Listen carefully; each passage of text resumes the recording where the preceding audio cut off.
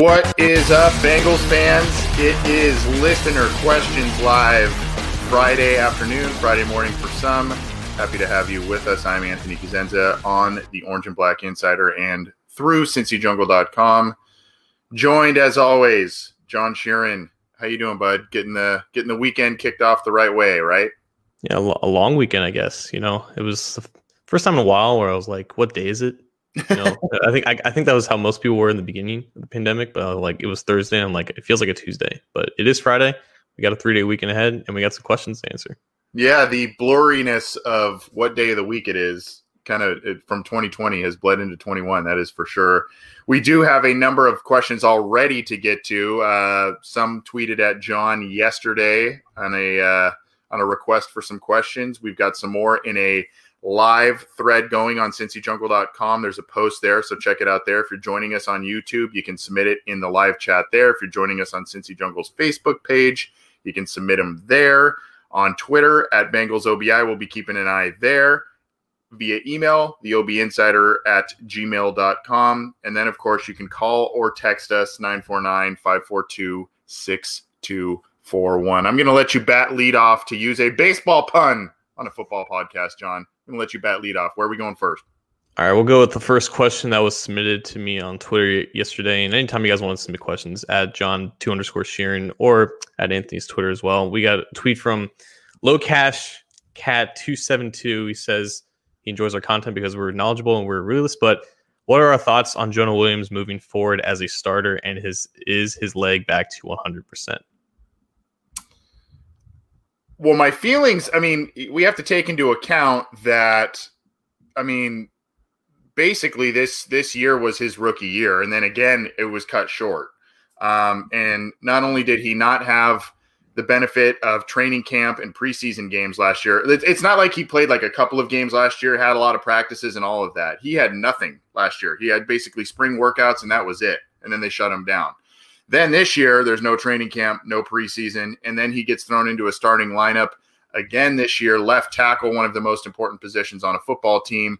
He had some ups and downs, John. I think there's a lot of potential there. I don't want to say I would not be surprised, but I don't know if there are internal conversations, especially if Penei Sewell, I know we've got some questions on him. I don't know if there are internal conversations of maybe Jonah moves to right tackle. Maybe there's an inside, there's a guard conversation happening. I don't foresee that happening. I think they like him at left tackle overall. And by the time you start moving guys around, it's like, well, how much good is that? Is that doing more good than harm, or vice versa?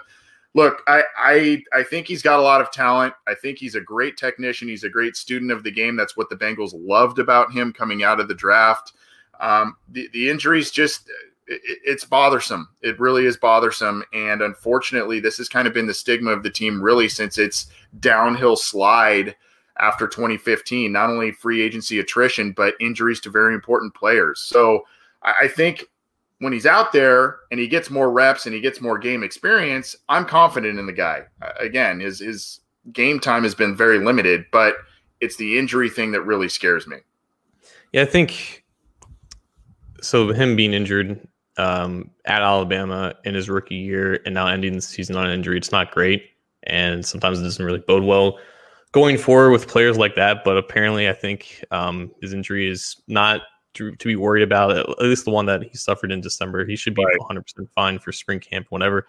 But wherever he lines up, whether it's a left tackle or whether it's a right tackle or it's one of the guards, I think you can just be confident in him because he is a good player. He's been a good player since he showed up and started as a true freshman for Alabama. He's just going to succeed wherever he is. And like you said, he didn't have a true offseason back-to-back, no training camp in either one. And he debuted against Joey Bosa and had his struggles. But, I mean, that's just the nature for any rookie or first-year offensive tackle in the NFL. They're going to have struggles against good competition. It's very rare for a guy like Tristan Wirfs of Tampa Bay to produce like a Pro Bowl player, but he'll be fine. He was definitely good enough to warrant confidence in keeping him at left tackle. But wherever he goes, depending on who they add, he's going to be a good player. Yeah, appreciate the question and the compliment there. Obviously, he's talking about the true talent of the show, John Sheeran, in terms of the compliment, not myself, but appreciate the feedback there on Twitter. We've got one via email from the UK. John. I thought this was a really, really neat one. Daz from the UK emails us, greetings, John and Anthony. Love the show and love Cincy Jungle. Wanted to get that out of the way first. Thanks, Daz. Appreciate it. The Bengals clearly have needs on the offensive line. This is a little long, so I'm going to try and get through it. Need depth at wide receiver. Green and Ross surely are both gone. Not a lot in the cupboard after Higgins and Boyd, if we're honest about it. Need depth on the D-line. Let's assume we have 2 healthy defensive tackles, as I don't think Geno goes anywhere with a new D-line coach on the staff and an edge rusher. Lawson isn't a lead or even Pro Bowl alternate. We have holes at cornerback, needing depth even if Alexander signs and Will Jackson is contracted. Linebacker could also do with some talent. With all of that in mind, and assuming we're not trading down from 5 in the draft nor trading up, what's the order of priority for players in the offseason under what will be a reduced cap? Will it be to get Lawson and William Jackson under reasonable deals, add a cheap free agent offensive lineman or defensive lineman, then best player available in rounds 1 and 2? And thanks for answering the question, Daz, from Exeter, Devon in the UK. Lot there, lot to digest. I guess it's, in kind of a nutshell, what should be some of the Bengals' top priorities, or if you have them in order, what would be some of those priorities based on the names that were listed there in the email? People, or I guess reports have been that they're not going to spend as much as they did last year, and they don't really need to. But if they're going to spend it, it has to be on offensive line. They have to have at least 2 starters that they can be confident in going into the draft. And then you can do whatever you need to in the draft to, I guess, solidify that. But O-line comes before anything. You have to make sure that this offense is prepared to compete with Patrick Mahomes and Aaron Rodgers and other quarterbacks that you're going to be facing in 2021. Like that's their best chance of succeeding in 2021. And Zach Taylor knows that he's on the hot seat entering the season, and he needs to compete and he needs to get wins. That's their easiest path to success. I think with Lawson and Jackson, it seems like Lawson, I guess, would be the higher priority because he's younger and he plays a position that they don't have any depth in. And I guess the same could be said for cornerback, but it seems like with Will, it's going to be, they're going to have a price for him and they're not really going to budge off that. If someone tries to outbid them, then they're going to let him go to a new team. But with Lawson, I think they're going to be more determined to bring him back. Then you have guys like, Mackenzie Alexander, Mike Daniels, maybe coming back on 1-year deals and to try to get as much depth there on defense as possible. But O-line before everything, and maybe you add a receiver in there as well. Yeah, with Andy Dalton as the Bengals quarterback, it was get him a lot of offensive skill position players. Yeah, bulk up the offensive line, but get him the offensive skill position players to elevate him because, he's good enough, but not really a guy that elevates play of a lot of players around him. With Joe Burrow, I think the argument is opposite, and you can flip that on its head a little bit and say, let's go with the old school mantra. Let's build the line in front of him, and he will make, if you build both of those lines, the skill position, the outside boundary players will probably shine a bit more with better protection and or a better pass rush. If we're talking on defense, cornerbacks play a little better with an increased pass rush. So I agree with you. I think both lines need to be of paramount importance this year, even though I would like the Bengals to invest at wide receiver. I've said it, I don't even know how many times now, 4 impending free agents at the position group. They will need some help there. And it depends on what they're willing to spend in free agency. There's a weird dichotomy, John, because it's like invest in the defensive line. They need to get a pass rush. Oh, but they got to get out of that Geno Atkins contract. They got to free up the space to get some offensive line. Who knows how Geno's going to come back this next year. Maybe he's healed up and he will be a monster, whether it will be for the Bengals or for somebody else. But there's a lot of moving parts. William Jackson to me is a very good corner, but he's a very frustrating player to evaluate in a lot of ways because low completion percentage allowed. He's got the length, he's got the speed, he's got the cover skills, but there's just maddening stretches of dropped interceptions that are easy plays to make. And then there's the injury history too. So it's like, well, is the franchise tag the best move to make there? It's a lot of money for 1 year there, but it is kind of a little bit of a prove it and or a bridge option if the Bengals decide to get a corner in the draft. So those are kind of some of my thoughts in terms of priorities, but I think I agree with you for the most part in terms of shoring up those lines. Yeah, I think the transition tag is also an option for Will because that allows another team to match it, and if they feel so inclined to. Jake Lisco's in the comments section. We are reading all comments, Jake. That's how the StreamYard works. So everyone say hi to Jake. We are listening to the chat. And we have one from Daniel Thomas on Facebook, and we're going to combine this with a text from 513.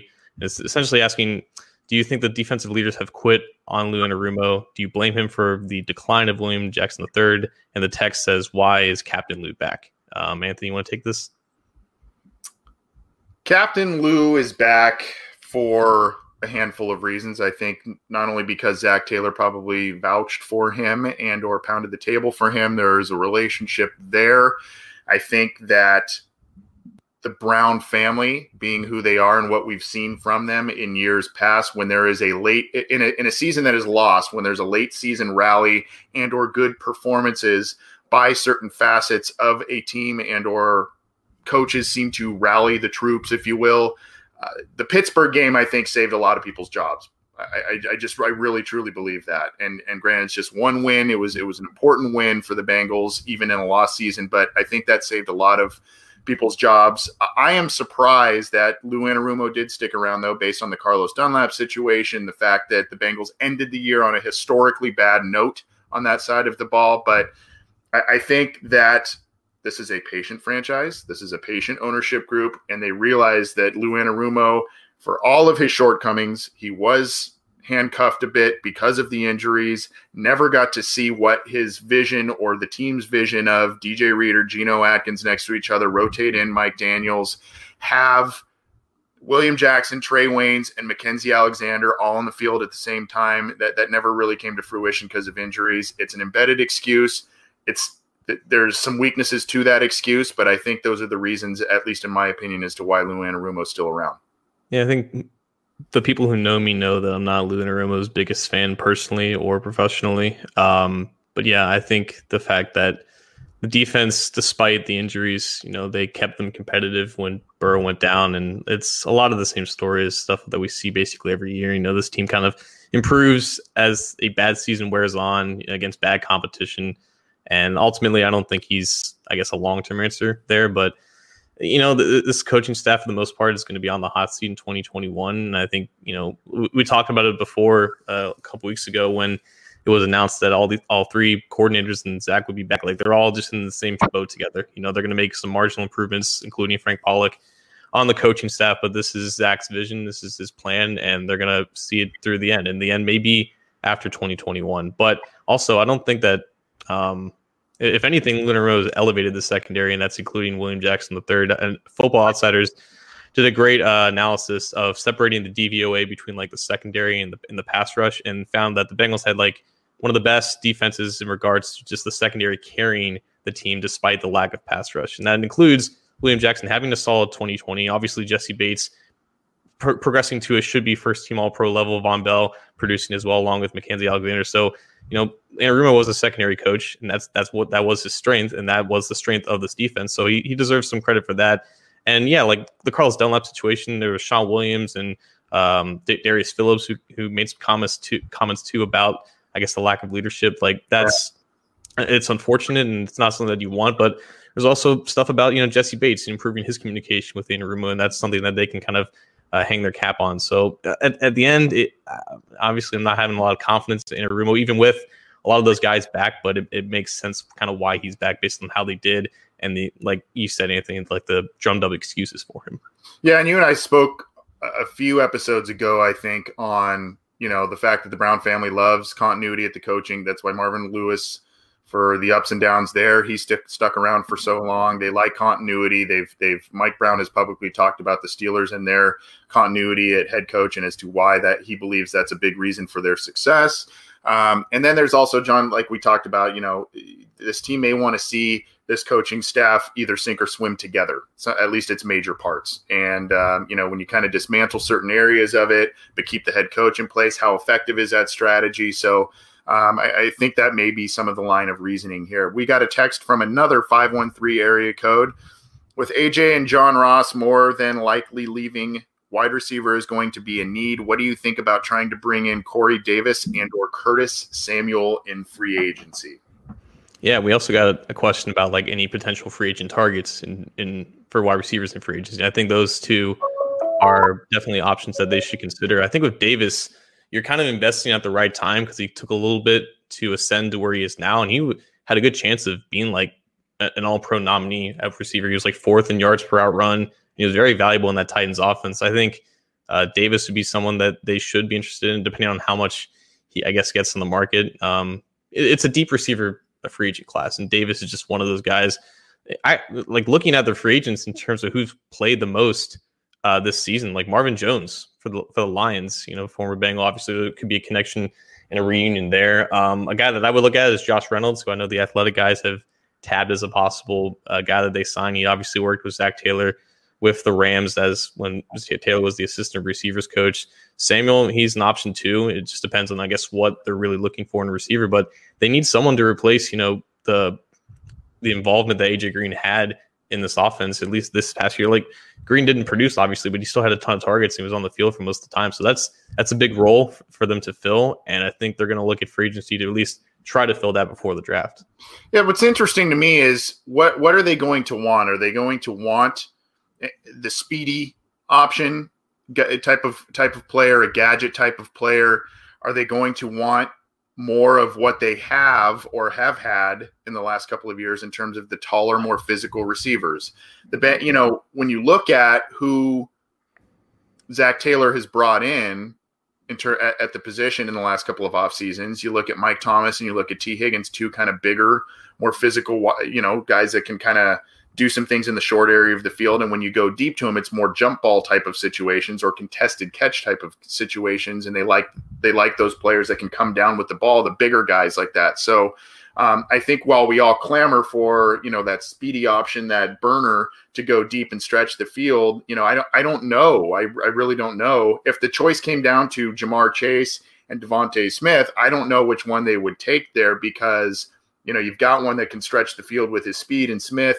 You've got a guy who can kind of do all the more physical aspects of the game in Chase. And, it would be interesting to see if that's if the choice came down to that, where the Bengals would go there. So, but good question there. And we might be sitting here saying, oh, they're going to draft a wide receiver before, night 2 ends. And, all of a sudden they opt to go free agency. And they just, that may be the route they go. And then they invest in an offensive line in the draft more heavily than they do in free agency. So we'll see where that goes. It wouldn't be Friday without Terrell. He joins us on the OBI line. Terrell, are you there? Hey, how y'all doing? Good to hear from you, buddy. Fine. How y'all doing? I just had to hurry up and call y'all because I'm actually at work, though. But I got a few minutes and just had to holler at my favorite show. Appreciate it, man. I got a few questions real quick. What I was going to say. I feel like we cannot settle on and reach in the draft. We can't settle and reach in the draft. I don't want another John Ross or Sample in the draft. So I feel like Sewell and Smith is a shoe-in. If it come down to, like y'all was saying about Chase and Smith, I would prefer Smith because I feel like we do need a speed guy. We got so many big guys. We do need a speed guy. And another thing, very clear. What's the coaches that's filled in and the coaches that's not filled in? And my surprise theory to y'all is if Zach falls short and wind down, I think we want to go in house and try to make Frank Pollard or Darren Sanders the head coach. Well, that's an interesting theory. We'll talk about that. We'll also talk about Sewell because we got a lot of questions about Penei Sewell, especially on the Cincy Jungle comment thread. Terrell, great to hear from you as always. First show of 2021, and we are glad that you joined us. Thanks for cutting out a little time on your work shift to call in, bud. I appreciate that. No problem. You have a great one. All right, take it easy, buddy. So let's start with the theory of, if there is an interim situation or if there is, Zach Taylor stumbles through the first part of the season, is this added – I guess I didn't really think about this. Is this added element to Frank Pollock's resume or coaching duties, this run game coordinator? Is that something that potentially lines him up for an increased role if there's a stumble or if Brian Callahan leaves or something to that effect? Do you foresee that coming? And then we can talk about the Sewell stuff because I know we've got a lot of questions on that. And then they did interview Simmons a couple years ago as well when they interviewed Taylor. Yeah, I think as long as Simmons is here, he's always going to be the first in line to take an interim position like that. I don't think Pollock has ever been more than an offensive line coach in his NFL coaching career, so that would be a monumental jump. And also, he doesn't really have experience in, I guess, coordinating or designing the pass games, so that would not be ideal. So, yeah, I'm not 100% sure about that Pollock suggestion. I think as long as Simmons is here, he's got first dibs on that.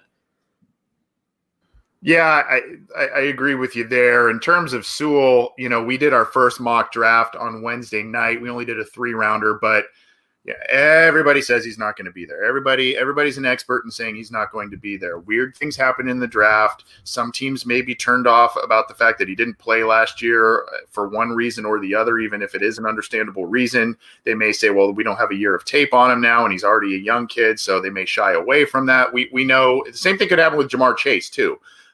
So, I mean, teams get a little weird come draft weekend, and sometimes they do some unexpected things. Sewell, it may be a little unlikely that he's not there at 5, but there's a bunch of quarterbacks, and now we've got Urban Meyer in Jacksonville, so we assume he's going to take one of the quarterbacks there, Trevor Lawrence, maybe Justin Fields of Ohio State. So, I mean, strange things have happened. I know we've got a lot of questions about Sewell. I mean, I think our mindset the other night, John, was if he's there, don't overthink it. It's an area of need, and likely it's probably the best player available. Take him. You're muted. And we have no idea what they're going to do in free agency in terms of who they're going to add and stuff like that. But also, I want to get to Devonta Smith a little bit, because I think we can both agree that he's a great player. And Terrell made an emphasis that the Bengals should take Smith over Chase because they need a deep threat, when he just said that they shouldn't reach for a guy like John Ross anymore. First of all, I would not be surprised if Ja'Marr Chase runs a faster 40 than Devonta Smith. I think Smith is rumored to be in like the high 4.4, 4.5 range. Yeah. And I would Chase was clocked at 4.4 flat over the summer of 2020, and he's also 20 pounds heavier. So if you're faster and also at a more reasonable NFL weight, I don't know what the argument is for Devonta Smith in that regard. Like, he's 175 pounds. There are guys like Deshaun Jackson that have succeeded in the NFL at that weight, but I think if you're talking about reaching, that's more Devonta Smith than Ja'Marr Chase in that regard. I agree, and as I sit here, I know there's a big debate on that, and we can talk more about that. But I am leaning in one camp on between those two guys as opposed to the other. But I'm a big Sewell guy.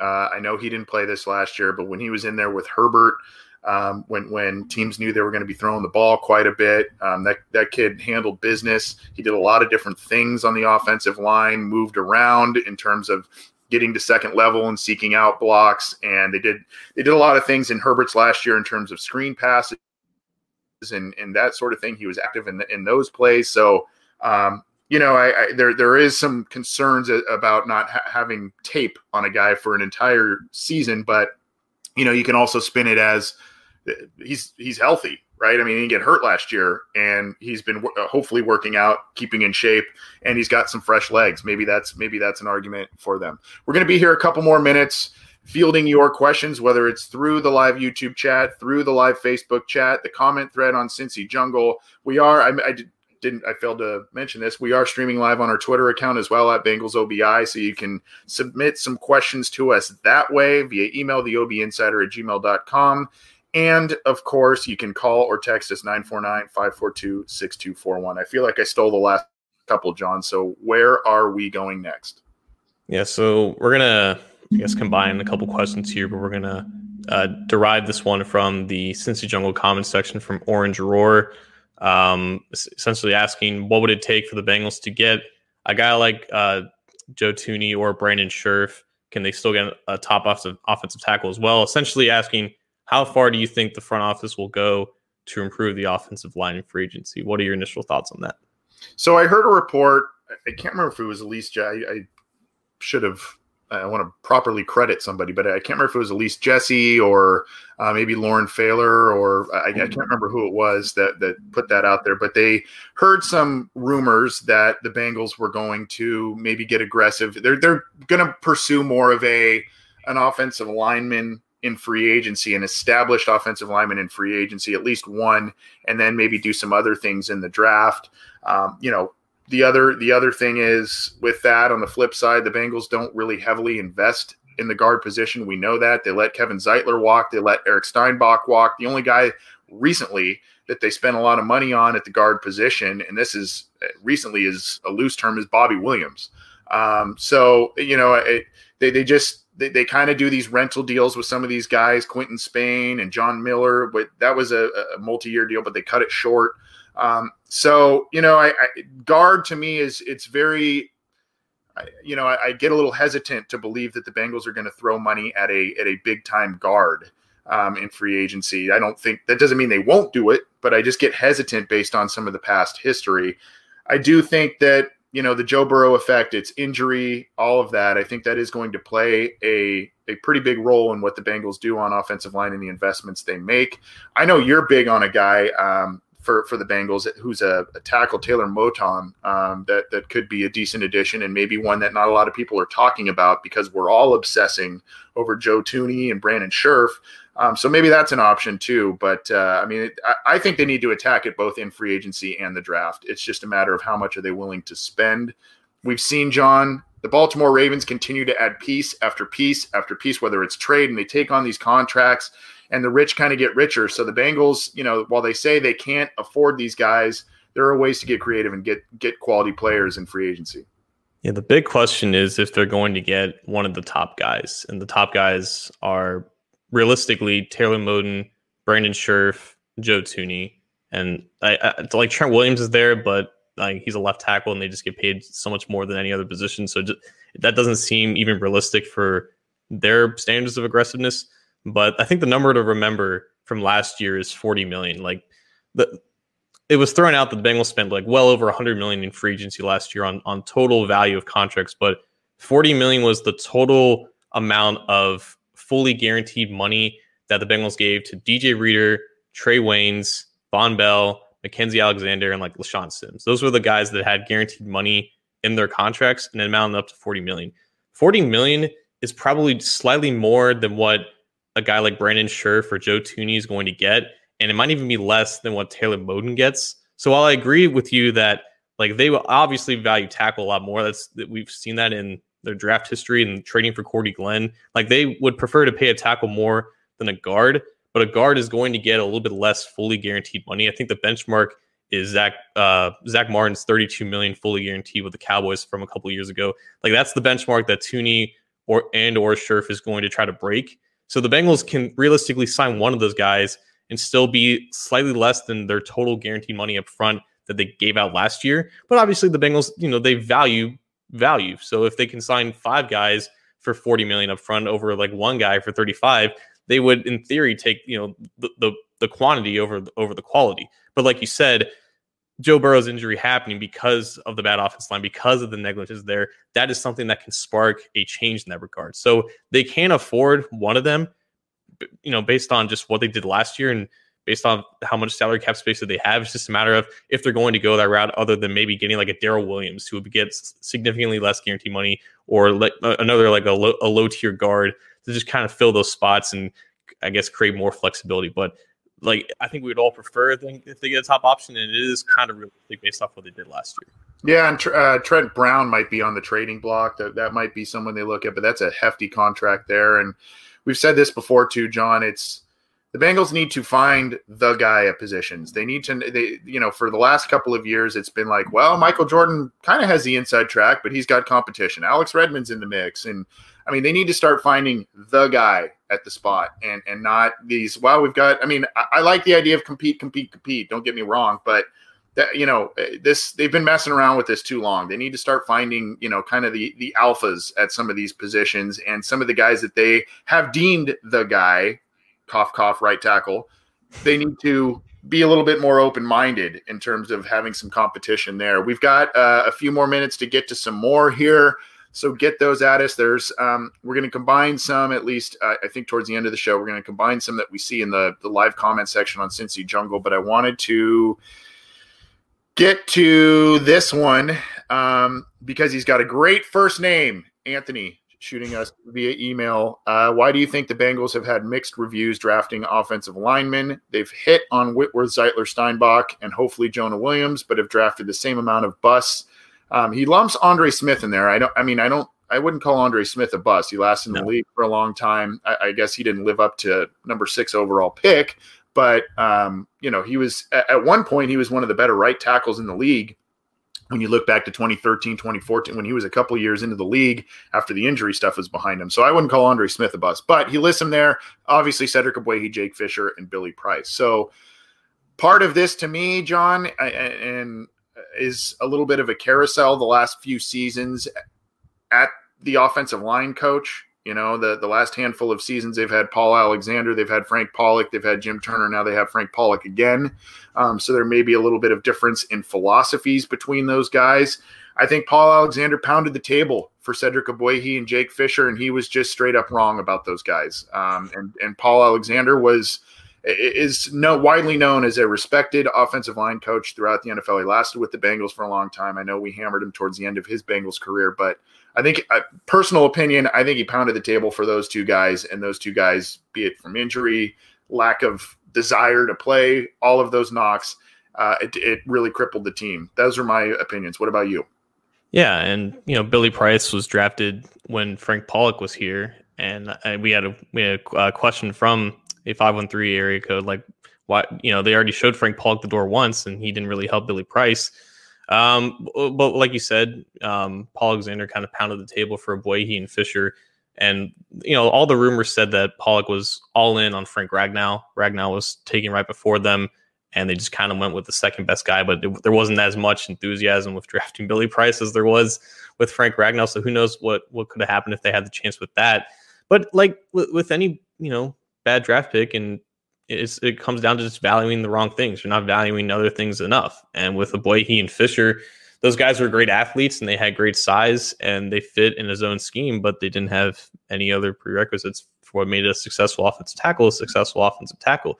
With Billy Price, you've seen the weaknesses, expose themselves in the pro game after he went from Ohio State. He's unfortunately a shorter guy and he doesn't have a lot of balance in his athleticism, and he has run into trouble as a starter. So there are things that are very evident for these guys in the college game that I think a guy like Pollock, who's been around coaching guys and developing guys like Zach Martin and Travis Frederick and Mekhi Becton, who the Jets drafted with Pollock there just last season, I think he has a better understanding of what's of value for guys coming out of the draft. And I think that can help them gain some solidity, I guess, because they're going to add at least one or two pieces at offensive line to the draft this year. And they need to be, at the very least, quality depth guys that can come in for a pinch and start. Hopefully they have the starting lineup taken care of, before the draft happens, but they need quality depth at every single position. And I think a guy like Pollock has a good understanding of what to value for those offensive linemen. And it's just, unfortunately, something that Alexander kind of fell off the cliff there in his last couple of years. And those misses still haunt them to this day. Yeah, that draft. Don't even get me started on that draft class. Oy. We're going to be here for a couple more minutes. Got a couple more questions to field. Get them in. We're trying to squeeze in as many as we can from all the different places that we've mentioned before. So get those to us. John, do you have another one that's poking out to you here? Yeah, let's go from Amistad Knox. I think I'm saying that correctly in YouTube. Do you think John Ross didn't get to play because Joe Burrow needed to improve his deep ball, and that's basically all John can do? I'm not understanding the question. Do you understand what he's trying to ask? Because I feel like I'm not. I think the overarching concept is what the hell's going on with John Ross? What the hell happened with him? And why didn't he get to play this year with a new quarterback? I think the question kind of points to a potential limited skill set from John Ross. John Ross to me was one of the most disappointing picks for the Bengals because I had really high hopes when they picked him. I saw him at Washington a lot here on the West Coast, and he was a dominant college player. He did things in the screen game early in his career. He did things in the return game. he and Dante Pettis were absolute monsters for the Washington offense when they were paired up together.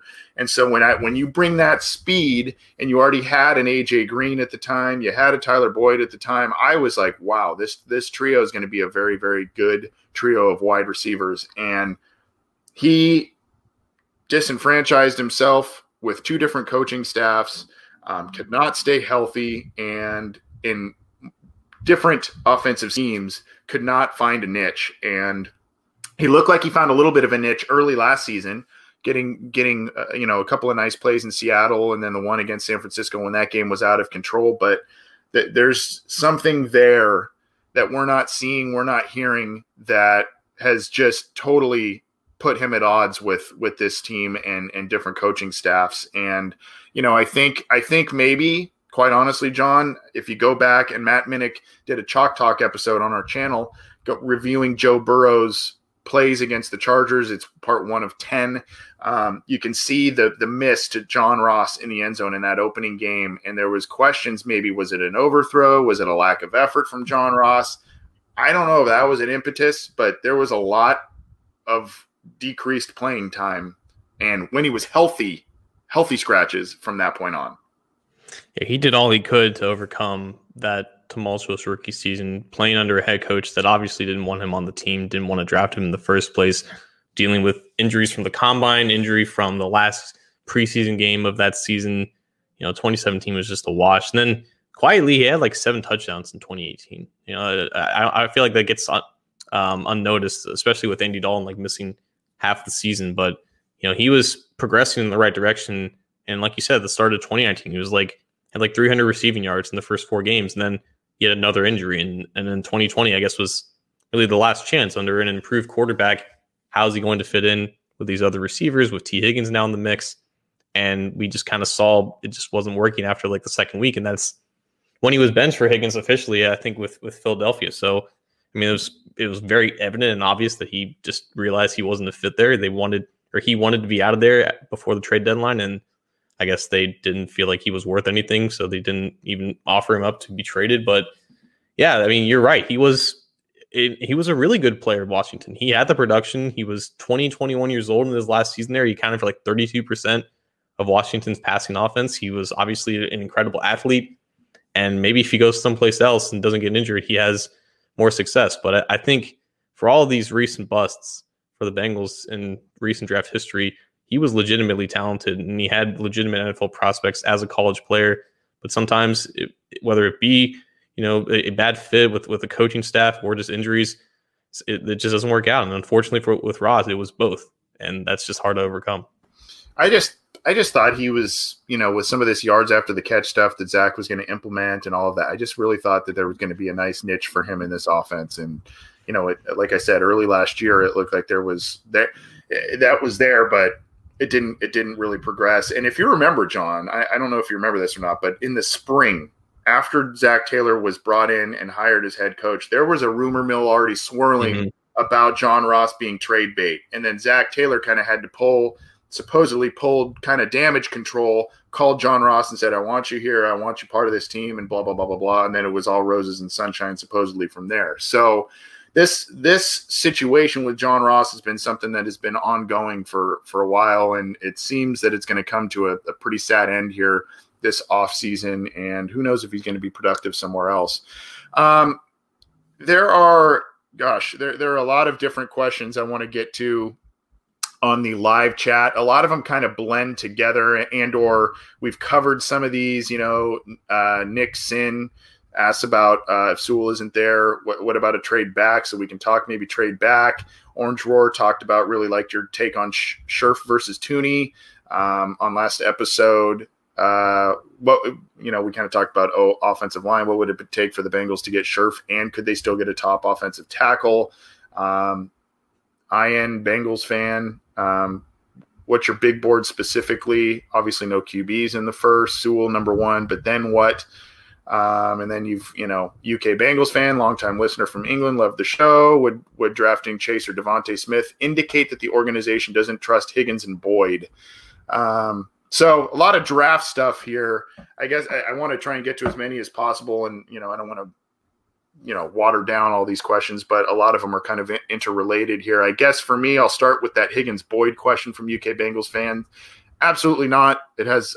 If the Bengals draft a wide receiver at number 5, I don't think that has anything to do with a lack of faith in the current wide receivers that they have kept. I think it means that they have addressed offensive line hopefully well in free agency, and they've opened themselves up to best player available and are giving Joe Burrow as many weapons as possible at the skill positions. Then, especially when you've had some of these guys potentially leave in free agency, John Ross, AJ Green, etc. Yeah, like if they take a wide out, they realize that they need someone else along with Higgins and Boyd because they're not going to be able to do it all by themselves. And that's just how the NFL is now. You need 3 competent receivers starting. And, I think it needs to be said that if Green was better, like this offense would have been better.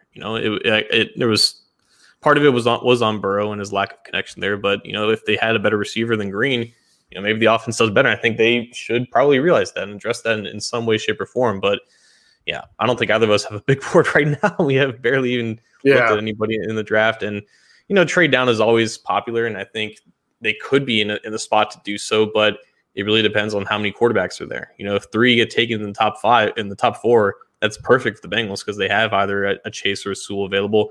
But if one happens to fall through the cracks, like a Fields or Wilson, then I guess that's where that conversation starts because I don't know why the Bengals would trade down if they have a chance to take Sewell or Chase.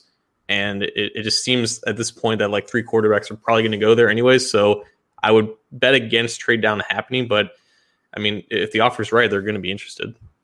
Yeah, and going back to your point about AJ Green, I mean, if you want to count 2019 where he didn't take a snap, 2020 was his 4th lowest amount of targets, but he still had over 100. He had 104 targets, and he only had 47 catches. So, I mean, that's a huge disparity there. And then, of course, the big plays were just not there. 2 touchdown catches, 523 receiving yards, aside from 2019, the lowest amount of yards that he's ever amassed as a pro. So yeah, it's on him. It was also on some of the quarterback play as well at times this year, but yeah, I don't think it has anything to do with that. I guess to address some of these right here, a lot of people are asking about trading back. There's some Rashawn Slater talk. Anything you want to address on that? Yeah, like I feel.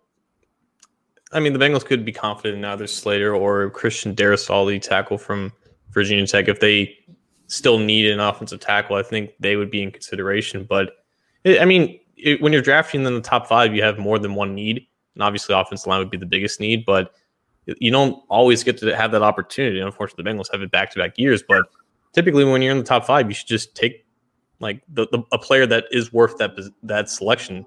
And, I guess it's too early to say if Slater or Darrisaw are worth that spot, but you can't always trade back. Like in a perfect world, yeah, you could trade back and take one of those guys and pick up an extra pick or 2 and still take an offensive tackle that you're confident in. But if you take one of those guys and you're leaving another better player on the board that can improve your team, it's just not really taking advantage of being in the top 5 in the first place.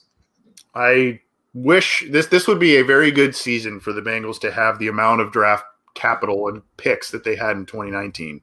Unfortunately, they do not, because they would have been able to set themselves up pretty nicely to improve their football team. Any other questions that you see, John, that we need to get to before we pop on out of here? I see an interesting one from Loki. I guess we can end on that, but any others from you that you're seeing there? Yeah, I almost died in that last question. I had to cough so bad I had to mute myself. But yeah, Loki has been pestering us about why are we Bengals fans. I think you've told your story before about you growing up in the 80s and watching those Super Bowl teams. I became a Bengals fan, I guess. I think the last year. It was Marvin Lewis's first year. John Kidna was starting, and I like the uniforms, and my best friends were Bengals fans, and I guess it's kind of stuck ever since. And you're from the area. Mm-hmm. Yeah, I was born here. Yeah. So yeah. Just, I have an older brother who's 8 years older than me. He was really into them. Their first Super Bowl. I was just being born around that time, actually a little bit after that Super Bowl. And, there was a player on the team named Anthony who was very good. And they made the Super Bowl right when I kind of started getting into football in 1988 when I was about 5 or 6 years old. And then from there, it just kind of continued to grow. I watched a lot of really poor football. And by the way, when you live out in Southern California and you're raised out here, it is very difficult, especially in the early days of Sunday Ticket. It was very difficult to watch Bengals games on the regular, at least full television deals. Sometimes you had to get them on the radio, or sometimes you had to just watch highlights. It was very difficult to, especially when they weren't good. They weren't on the TV very much. So Sunday Ticket's been a little bit of a blessing, at least geographically for me. But so since that's, and then I've just accelerated the Bengals sickness by writing and podcasting and doing all of that. So that's a little bit of the background there. I guess that's a good way to end it, John. Thanks for just real quick though, because I feel like we've got a couple questions in the comments about this. There are a handful of head coaching vacancies still available. If Marvin Lewis was considered for one of them, where would you like him to go? Well, let's see. Jacksonville is off the table now, right? Mm-hmm. So what's available? The Chargers, the Lions, Houston. Right, Houston, because I think Atlanta is going with Arthur Smith, and the Jets just hired Robert Saleh. So. Yeah, I know he's interviewed with Detroit, and I know he's interviewed with Houston. Los Angeles intrigues me because he's got a franchise quarterback already in place there, and so he could maybe just kind of work. And that team ended up 7-9 last year, right? They scraped together some wins to end the season there. So, I think if you add a few pieces, he's got a team that could be, in contention. It's a tough division with Pat Mahomes, and Raiders are, even though they kind of keep stumbling over themselves, they're scrappy. They always are around 8 wins now.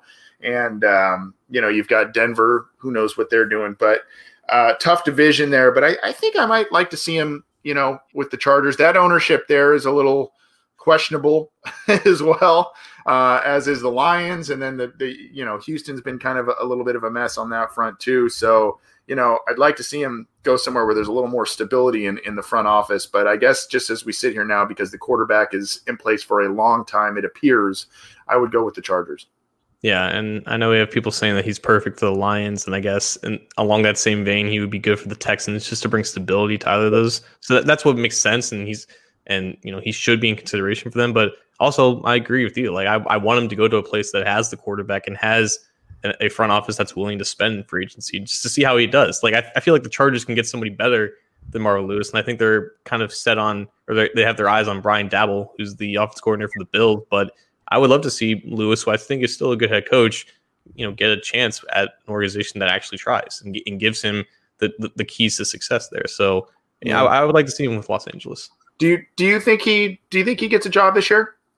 No, I think if he gets a job, it's a defensive coordinator. But there was he gets one interview or two, but it's not gonna be this year. I feel like. Yeah, I don't think so either. I'd also be interested to see him as a head coach of a decent college program, see how he does from the recruitment aspect and all of that. That would be interesting to see. I do think he deserves another shot somewhere, though, at a relatively, whether it's in the pros or a high-profile college gig. I think I just would like to see what those results would be. I guess kind of a little bit of an experiment. So I don't know if an observational experiment or whatever, but is what it is. Let's bounce on out of here. We've gone long. We tried to field as many questions as we could. Thank you so much for sending them our way in so many different fashions. We try and shoot this broadcast out to a lot of different avenues, so you're able to get in contact with us. We try and get to as many questions as possible, but thank you for that. John, have a good weekend, man. First listener questions live of 21. Yeah, happy MLK Day to you as well, and happy long weekend to everyone listening out there. Yeah, absolutely. Happy MLK Day, and everybody enjoy your long weekend. Hopefully it's a long weekend for you.